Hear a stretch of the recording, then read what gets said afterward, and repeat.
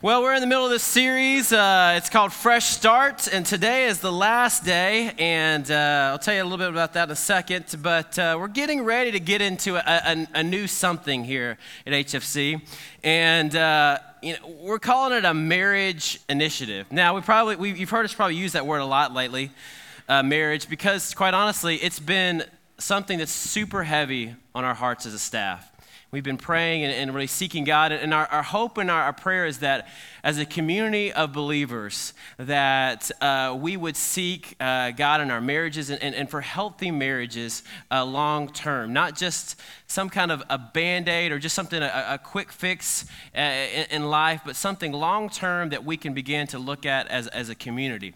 Now, some would have kind of said, you know what, to kick it off, we're doing this series, you, me, and we, and that's going to start next week. And a couple of people have asked me, well, marriage, that kind of limits people, okay? Not everybody's married, all right? Well, I'm convinced that marriage and the topic of marriage is important for everyone in this room. You're either currently married, you potentially want to be married, or you want to be remarried if that's something in the future. Or maybe you're someone that has kids. And marriage is something that you're going to need to teach and to train your kids into how to live. And so we're going to begin that conversation. I'm excited. And guys, I'm going to be honest with you. We are focusing on you, okay? When we talk about this stuff sometimes, it kind of feels ooey gooey, and I don't want to talk about that kind of stuff. We're going like, manly man talks, okay? All right? So just have that in mind and along the way, okay? Well, if you haven't been with us in this series, Fresh Start, this is our fourth week, this is the last week. The first week we talked about, if you can remember, seeking God first in all that we do. If you remember, we had Play-Doh. And Play-Doh, if you didn't know this, it was first made to clean off soot from walls. It was about to go bankrupt, but they changed their direction, they changed their focus, and said, they just kind of, by accident, discovered that this is great for kids to play with. And suddenly, billions of dollars later and cans later, Play-Doh has made a fortune, and it's changed the direction and go in the right direction, the right focal point. Second week, we talked about having a spiritual detox, how we need to detox some bad influences and maybe some bad folks in our life that are kind of bringing us down. And then last week, we talked about how to have a fresh start in our faith, that we've got to remember some first love qualities. The qualities of that first love that we had. Now, this week we're going to dive into the book of James. So if you have a Bible or you have an app with the Bible on it, grab that and turn to James, and we're going to look at chapter 2. Now, if you're new to the Bible, if you're new to church, if you're coming back from winter retreat and you haven't gotten into your Bible much, James is a great place to start. It's so practical. It's so it just is right in your face. It just tells you what to do, and I love it. So it's a great place for us to be as we look at some practical things in this fresh start. And so James chapter 2, we're going to start with verse 14. It says this: "What good is it, dear brothers and sisters, if you say you have faith, but don't show it by your actions?" Can that kind of faith save anyone? Suppose you see a brother or a sister who has no food or clothing, and you say, "Goodbye, have a good day. Stay warm and eat well." But then you don't give that person any food or clothing. What good does that do anyone? You see, faith by itself is not enough unless it produces good deeds. It is dead and it is useless. Now, someone may argue, some people have faith, others have good deeds. But I say, how can you show me your faith if you don't have good deeds? I will show you my faith by my good deeds. You see, you have faith, for you believe that there is one God. Good for you. Even the demons believe this, and they tremble in terror. How foolish. Can you see that faith without good deeds is useless? Now, little church history, first century, there was a problem, big problem for the church. There was this word, it's kind of a big word, maybe you remember it from some kind of class in school, Gnosticism. Gnosticism. It's got a silent G in the front. You want to say Gnosticism, it's Gnosticism, all right? Gnosticism was a problem for the first century. It was kind of always on the minds of the church, and it was kind of permeating in the church. And what that word means and what this philosophy means was that there was this group of people that said, you know what? There is this secret knowledge, okay? The secret knowledge that if you have the secret knowledge, you've got it. You possess it. It's good. You've got the knowledge. But they separated your head from your body, okay? Head and body totally separate. If you've got the knowledge, great. It doesn't matter what you do with your body. It doesn't matter what you do with your body, which for some people are like, woohoo! And that even led to the point, and you hear Paul talk about this in Corinthians, that they were actually temple prostitutes. Doesn't really matter what we do with my body as long as I believe. Okay? And there was a secret knowledge, and the teachers of Gnosticism in the day would even say, you know what, Jesus had the secret knowledge. He came to earth, and he gave us the secret knowledge. And if we give it to you, then you have it. And guess what? We're going to leave those old bodies back behind, and we're eventually going to go to this place, heaven, and it doesn't matter because those bodies are just temporal, and we're going to leave them behind, okay? And so this theory, this thought of Gnosticism was just always present. So you need to know that as we're hearing that this morning. And I would tell you today that I don't think that Gnosticism stayed in the first century. I think this thinking it's just kind of come with us. And we kind of see it all around us, even today. Now, there's a lot of things that I believe, but they're not always things that I do. There's things that I believe, but I don't know if I ever always do the things that I believe. Sometimes, this is guys, I see something in my house, I should pick it up. Like my clothes, specifically my dirty clothes. I know that I should do this. I believe that a clean house is a good house and a healthy house. But there are just moments where I'll just be honest. There's no one around. I just look at it. I just keep walking. And I even pause there. I'm just, yep, it's there. I acknowledge it, and I'm going the other direction. You probably never do that, but, or you see something on the ground that's just like this trash somewhere, and you're like, yep, that should go in the trash can. I didn't do it. All righty. I know that eating half a gallon of Bluebell ice cream is not good for me, and yet I do it sometimes. Don't judge me. I know, and you probably know this too, I think everybody knows this, that texting and driving, not a good idea. Teenagers, don't text and drive. It's bad. Now, how many of you texted and driven this week at some point? I know it. You remember those days, and this is a little different now, but seatbelts. Seatbelts, I got to wear it. How many grew up in the day where there were no seatbelts? You didn't even have to put your kids in a seatbelt. And it was like, okay, I get it. I know I'm going to be more protected here, but I just don't want to do it sometimes. It's just so much work, to put it down. I believe, but I don't always do. I believe that it's good to put money away for the future. Man, but it's hard sometimes. I just don't think I don't do it as often as I should. I believe, but I don't do. Now, I don't know if you know this, but today's a special, not today, but this week's a special week. Friday, there's a birthday. Yep, that's right. One of my favorite people in the whole world is having a birthday. Mary McGinnis. That's right. Come on down. It's your birthday week. I got you a present. I'm sorry. I did not tell Mary this was happening. I'm so glad you came this morning. I feel like Oprah a little bit. Whoa! This is for you. I want to tell you, I wrapped it myself, thus the two pinks here, and really bad wrapping job. Don't look back here. You absolutely have to open it right here. Would you please? I know. There's no person inside of it that's going to jump out, I promise. Nothing to scare you. Open it up. Open from the top. Yeah, you don't want to open that way. Open from the top. I'll hold it so it won't move. Open it on up. It's a puppy. I'm joking. You already have a puppy. Am I taking too long? No, you're not taking too long. This is your birthday week. Take as long as you. Don't drop any pieces on the floor because I know you won't pick them up. You just said. I did just say that. Okay. Yes, I use duct tape because I'm a man.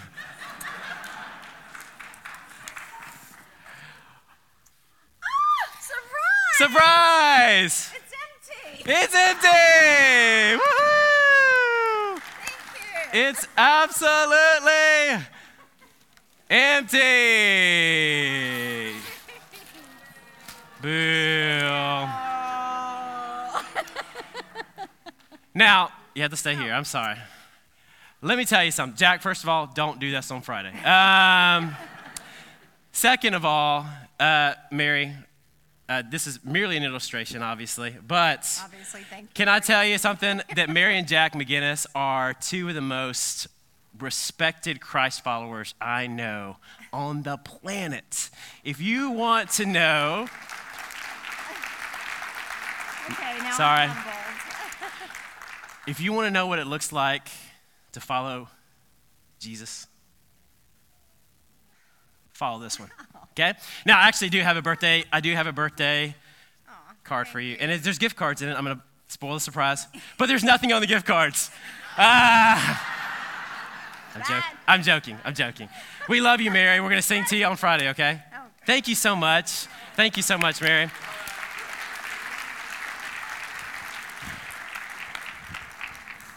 Here's the point. This is what Paul says. If you believe, but you don't have actions, the word actually means you're an empty box. You are nothing. You are useless. What a terrible gift. What a terrible person I am for giving a terrible gift. But that's what he's saying. He's telling us this. You can believe. But if you don't have any action, if you don't have any works, if you don't have anything, if you don't have any love, you're nothing. And you can wrap it up a lot better than I did today.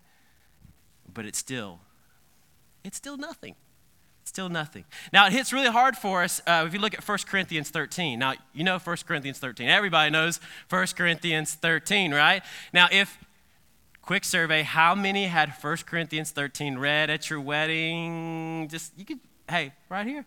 A lot of people do. I would say more than half of the people have had 1 Corinthians 13. Now, 1 Corinthians 13 is actually very scandalous, okay? Now, we love the lovey-dovey parts as we get past the first couple of verses, but just read the first couple of verses. If I could speak all the language of all the earth, and the end of angels, but I didn't love others, I would only be a noisy gong or a clanging cymbal. If I had the gift of prophecy and if I understood all of God's secret plans and possessed all the knowledge, and if I had such faith that could move mountains but didn't love others, I would be nothing. Uden is the word there. I'd be nothing. I'd be uden. Let me translate this into my language a little bit here. Have you ever known Bible quiz man? Okay, Bible quiz man or Bible quiz woman. They know everything about the Bible, everything, like the genealogies, memorized, okay? They know it all. They have all the answers. You know, have you ever played, they used to have this game back in the 80s, I think, called, Trivial Pursuit. And they had Bible Trivial Pursuit. I remember playing this as a kid and thinking, if I ever become a pastor, I said this in my mind, I will never play this with anybody because some of these questions are so hard. And who knows that who's got that person and this person and that? You can know all of those answers. But if you don't have love, if you don't have actions, then you're nothing. You're nothing. It means nothing.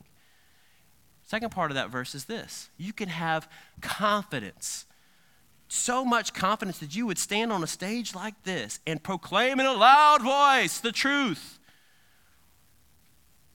and convince people of what it looks like to be a Christian. You can say it with confidence. Now, have you ever known somebody who was confident, was so confident, you're like almost convinced by their confidence? They're probably wrong sometimes, but they're never, ever in doubt. You know those kind of people? They just are always, they could just be, they could pull that off pretty well. But if there is no doing, there's no actions, nothing. That's what he's telling us. It's nothing. And man, I don't know about you, that convicts me. Now, if you're not a Christian in the room and you're kind of here this morning checking this out, you're like, that's what I've been saying for years. Christians, they talk all the time, but they don't do. And if you are a Christ follower, you're going, man, if you're like me, I'm kind of poked by that. And Paul and James, they want to teach us something today. Let's dive into that. First of all, let's get to Missouri. Has anybody from Missouri? Anybody from Missouri? All right. If you're from Missouri, you can't answer this. How many have visited Missouri before? Now, if you visited Missouri, you've seen, or you've probably seen these around, their license plates. What is the nickname for Missouri? Oh, there it is. It's the Show Me States. The Show Me States. Now you can't, if you know the answer to this, don't say it out loud.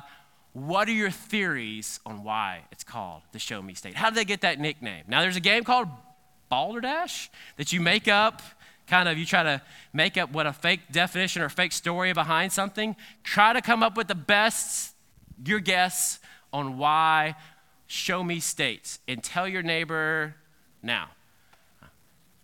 Show Me State. Why the Show Me State? Let's see if you can guess it. The right answer.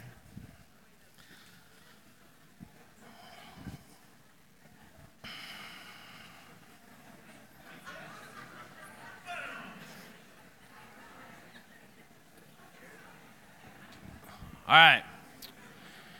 Now, here's a couple of theories I looked at. Don't Google it. Here's some things that I thought about when I was trying to come up with what I thought it would be. First one, I can't honestly share on Family Sunday service, but it involved being a flasher in some way, okay? That's something about a trench coat.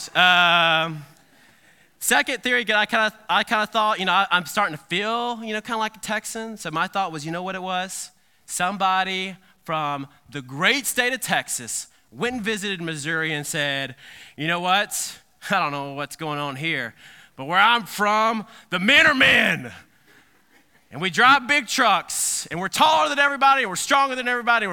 Quite frankly, we're better than everybody, and our women are better looking, and they're confident, and they're strong. And then the person from Missouri turned to him and said, you must show me this land where you live.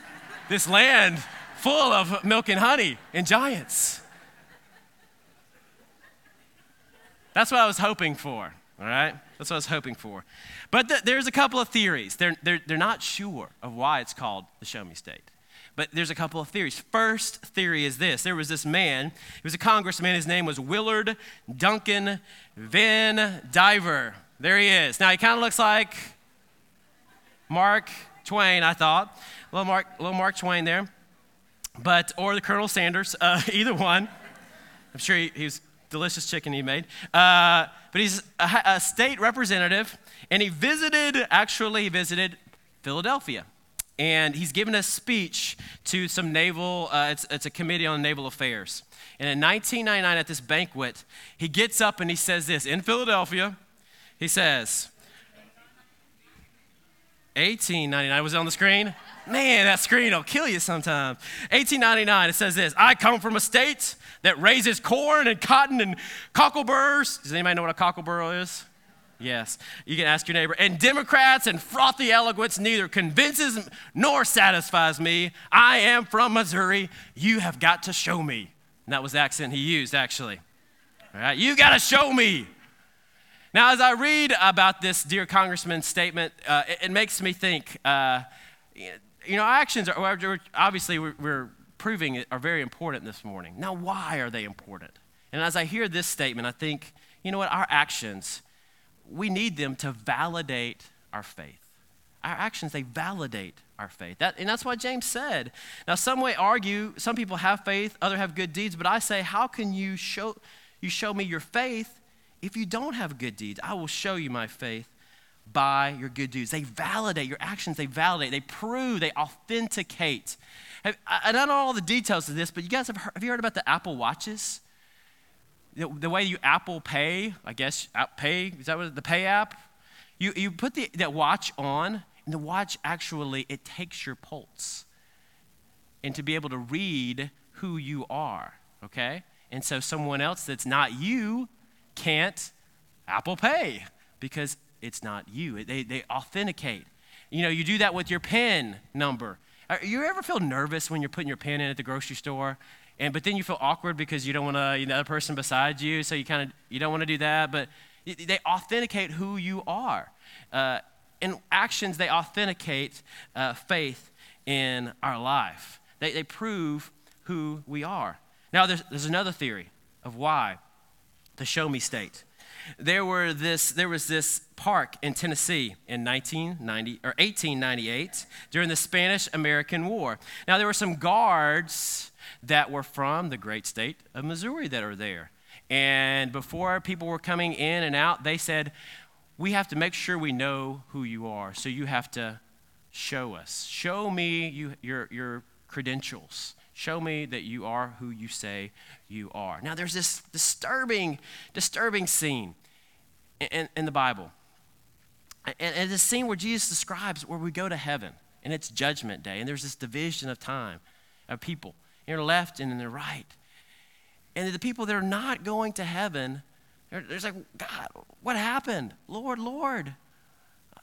I thought we were good. He said, no, I don't know you. Now, why did he say that? He said, when you saw me hungry, you didn't feed me. When I was thirsty, you didn't give me something to drink. When I needed a place to stay, you didn't give me that. They're all action-based things. You believed, but there wasn't action behind you. You didn't verify who you were. Now, I'm going to take just a second. I want to publicly apologize for myself, but for some other, just some ministers along the way. And I don't know the moment that you decided to become a Christian. I don't know what that moment was like. But I can speak for myself that sometimes when I've invited people to relationship with Jesus, I've made it sound it's so simple. It's so simple. Just say these words. Just say these words. It's so simple. Can I be honest with you? It's not that easy. What I think we should have in our minds, and what I'm going to try to really have in my mind when I invite people to this life is this. It's the moment where Jesus was inviting people to follow him. It's very simple. Follow him. And it starts with the first moment. It's that moment where you say, come after me. It's when Jesus said, hey, leave what you're doing, leave your life, and come follow me. Now, the first moment, that first step, that's that moment where you're saying, I'm putting my faith in you. That's the moment that we've all had, hopefully, that you said, God, you are my Lord and my Savior, and I'm leaving the past behind. Forgive me of that past, and I want to start a new life with you. First step. Now, what's the next step? And the next step, and the next step. That's the following part. That's the Jesus, I want to be like you now. I want to become like you. That's what it means to be a disciple. That's the action part of what faith really looks like. Now, here's the third possible theory on why the show me state. Why the show me state. They're in Leadville, Colorado, okay, back in mining days, right, when mining was booming, and people from Missouri came over to Colorado, and they wanted to be a part of this, but they didn't know much about mining, okay, so they're in the mines, and what would happen is they would begin the process of mining and doing things, and people in the mines, they just knew it. They would say, hey, you can't just tell that guy how to do it. You've got to show him. He's from Missouri. Wink, wink. All right? Now, here's the other thing that actions do. Actions give you influence on others. You can talk until you're blue in the face, but until people see it, they see it lived out, I don't think people believe. Now, let's think back into your own life. Were you more influenced by someone that told you about Jesus or by someone that showed you what it looked like to follow Jesus. You needed to see it, didn't you? Are we more moved by the fact that God was perfect and that he told us the way that and called us the way that we should live? Or are we more moved by the fact that God did not stay in heaven, that he came down to earth, that he became a person? He became human. He had skin in the game, folks. He came and he became one of us. And not only that, he showed us, he loved people and he invested in people and he gave his life. He literally gave his life for you and for me. He bled and he died. That moves me. That moves me. I don't know about you, I hope it moves you. That's what has really captured my heart. It's that God, he would do that in the flesh. When people see in the flesh, it makes such a difference. Now, think about this. Think about this last year. We saw a video. Now, we're very video-oriented people. Why? YouTube is so popular now. Why? Because you can see it. You can see it. Now, we knew that domestic violence was not good. We knew that was bad. And the NFL knew it was bad, but we didn't really care about it until when? We saw a video of it. You saw a video of it, and we're like, oh my goodness, this is awful. This is terrible. And what happened? The penalties changed and things totally changed when you saw it. We know that human trafficking exists.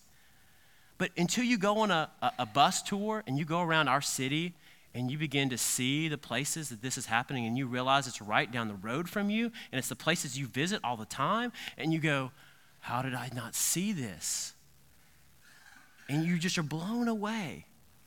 And it begins to prove to us we need to see sometimes. People need to see. And if you want influence in others' lives, God gives us that by the way that we live our lives. Believing without action it's nothing. So, a couple of things, a couple of challenges for us as we leave here today. Definitely believing is not enough. Real faith requires action. You've got to put your devotion into motion. You got to put your devotion into motion. And to do that, a couple of challenges I want to give you. First, I want you to take the Pauline challenge. Paul said this, and it pokes me. He says this, he invites the Corinthians this, follow me as I follow him.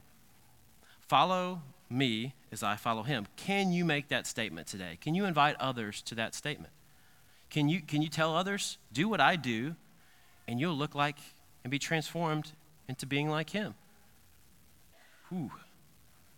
It's a challenge. It's a challenge. But that's the call of Christ. I'm going to follow him, you follow me, and we're all going to be in the same place. Okay? Challenge. And when that happens, we become transformed to look more and more like Jesus. Follow up to that. What if everyone in our community, just the HFC community, what if they follow Jesus like you follow Jesus? Their actions. Like, what if we all worshiped like you? What if we all gave like you? What if we all served like you? What if we all invited people to Christ or told people about the gospel like you? What would the kingdom of God look like? Now, that's when I say you, I mean me. And that's where you have to internalize that. What if it following me and my example? Action internal. Now let's think action, even more action external. When we think about what God and these actions that he's calling us to do, I think we need to ask this question. What breaks the heart of God? What breaks the heart of God? As we look at his ministry, as he look at what he did and how he helped others and how he told others and he invited others and he showed others, and look at the way that he reached out to those people that no one looked at or no one paid attention to, the people that were brokenhearted, the people that were in need, the people that literally needed food sometimes. There's people that literally need clothes sometimes. There's people that literally need hope sometimes just to be protected from others. God did all of those things in the flesh. What breaks Jesus' heart as we read his word? And how can I be a part of that? And maybe that question even comes to you of what breaks your heart? Now, when we see needs, oftentimes we're overwhelmed. we go, wow, there's so much pain in the world. There's so much hurt. There's so many people that don't have or need to know, or there's so many people that are hurting. What happens is we get overwhelmed and go, well, what can I do about that? I mean, it's just too big. It's too big. I want us to kind of leave on this thought. And it's a great statement, and I've tried to put it into practice, and I hope you will too. Do for one what you wish that you could do for everyone. Do for one what you wish that you could do for everyone. So on any given day or any given time, what can you do for one person that you wish that you could do for everyone? Maybe that's giving a word of encouragement. Maybe that's giving, that person just needs to be prayed with. That person needs to be loved. That person needs a meal. That person needs to be just listened to. That person needs to be validated. That person needs to be lifted up. That person needs to be prayed for. That person needs to hear about Jesus. What's one person, what you wish you could do for everybody? Do it for that one person. I'm going to invite Garen to come up. And as we close, if you want a fresh start, here's the challenge, God, and he has it for everyone today. He wants us to synergize what we believe and the way that we live and to pull those together. Because I want us to make sure what we believe, folks, it's important. I don't mean to downplay what we believe. That is so important, but it's incomplete without actions. It's incomplete. You can come back from winter retreat and you can know that God spoke to you and God told you something so very important and so very real, and he challenged you and he called you. You can be hit in the face with a frying pan like I have been many times in church, okay? Or just felt like somebody took a sword to my heart because I knew that the person was talking straight to me. But if you walk out of those doors and do nothing, then you are nothing. And if you come back and you see in the face, this is what James says in James 1. You look at yourself in the mirror. He's giving you a picture. But if you turn around and you do nothing about it, I want you to hear the truth. The result is nothing. And we're useless. And their faith is dead. And I don't want you to have a dead faith. I certainly don't want to have a dead faith. So that's the challenge today. How do we do it? How do we put this into action? Pretty simple. Do it. Do it. Do it. When you have that moment, do it. Do it. When you have that moment when God speaks to you and he says, this is not of me. You're following me and I'm making it really clear to you. I can't make it any more obvious to you. This is not of me. Maybe you need to stop doing it. Maybe God's saying, you need more of me. Do this more. Maybe you need to say something. Maybe you need to action in doing it. Do it. Do it. Let's pray. God, you're so good to us, Lord. God, thank you for your grace. Thank you for that you don't give up on us, Lord. That you use us, Lord, in so many different ways. And you invite us into this ministry, this amazing adventure with you, God. And God, we thank you that you have set us free, that there was a day, God, that we did not know you. There was a day that we were clueless. We were without you. We were dead in our sin. But because of your grace, because of what you did on the cross, we can have transformation, forgiveness. Lord, we can have our slates wiped clean, as we heard. God, if there's somebody that needs that this morning, to take that first step of faith of saying, I give my life to you. My past will not define me because I have a Savior that has set me free. God, I pray it with faith this morning that as that person is praying right now in their seat, God, that they would take that first step of faith, Lord, and believe, Lord, and follow you. Get up where they're at, leave that life behind and follow you. Lord, that's the call for every one of us, Jesus. And Lord, I pray for us who are on that journey right now, God. Lord, and we're seeking after you, Lord. And God, Lord, we're so thankful that you teach us and you show us, and internally you are forming us and shaping us to be like you, God. Help us to be obedient to that. And Lord, help us to have action behind our belief. God, convict us, give us direction, Tell us when to speak and tell us when to not speak. Lord, help us to know when to reach a hand out to someone or give a hug or to tell someone something they desperately need to hear. God, use us as your vessels in this world. God, we want that so badly, Lord. We want a faith that has skin. We want to be your hands and your feet in this world, Jesus. God, help us to do that. Give us the courage to take a step sometimes. God, you know that I need it. We all do. God, we want our faith and our actions to look the same. Lord, help it to be so. We praise things in your name. And everyone said, amen.